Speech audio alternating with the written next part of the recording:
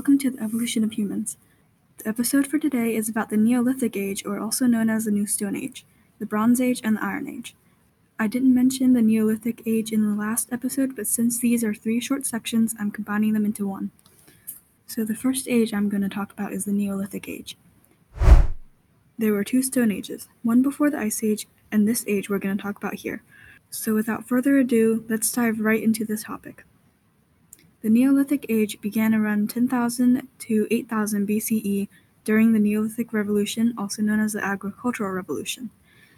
In the Neolithic Revolution, which started in the Fertile Crescent, people started to make more advanced tools and weapons with stone, after the previous Stone Age. They also started permanent settlements instead of traveling all the time. They used agriculture as a source of food, and when this practice started, they basically abandoned the hunter-gatherer's lifestyle. This is also what later evolved into the lifestyle we have today.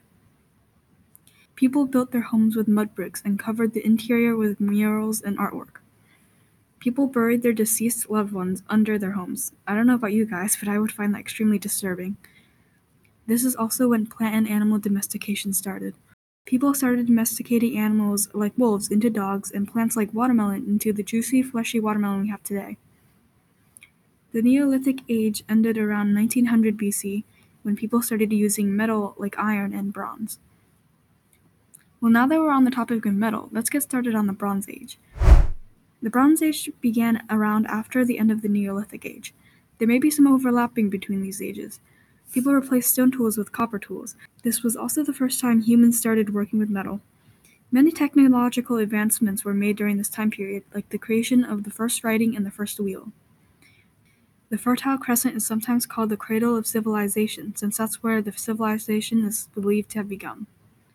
The first cities were built in Sumer, which is located in Mesopotamia, which is located in present-day Iraq.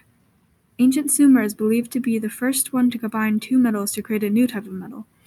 That is when people started replacing the copper tools with a much sturdier metal they created called bronze. Greece started working with bronze before 3000 BC, while places like the British Isles and China started using it much later around 1900 BC. During this age, the rise of kingdoms and states began. Different states and kingdoms interacted through migration, trade, wars, and the spread of new ideas. Some large kingdoms in the Bronze Age included Sumer, Babylonia, and Athens. Let's talk a little about the cities in Mesopotamia, Sumer and Babylonia.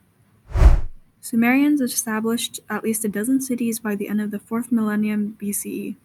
They called themselves, and I apologize if I'm pronouncing this wrong, the Sageja, which means the black-headed ones. They created systems of irrigation like levees and canals. Sumerians created the first system of language and writing called cuneiform. They also created the first pyramid of their time called ziggurats. These aren't your typical Egyptian pyramids though. They are pretty similar, but they aren't exactly the same. They had staircases on the outside leading up to the top, which is a temple-like structure. Babylonia is another city in Mesopotamia. It was ruled by Hammurabi, an Amorite king. Hammurabi is known to have created the first legal code called Hammurabi's Code. The code had such a big effect that Babylonia eventually surpassed the Sumerian city and became the most powerful city. Let's take a look at what's going on in Greece during this time period. Greece was a popular place for activity. Ancient Greece started with the Cycladic civilization, which was an early Bronze Age culture/civilization on the Cycladic Islands around 3200 BC. Another civilization emerged a few hundred years after the Cycladic civilization.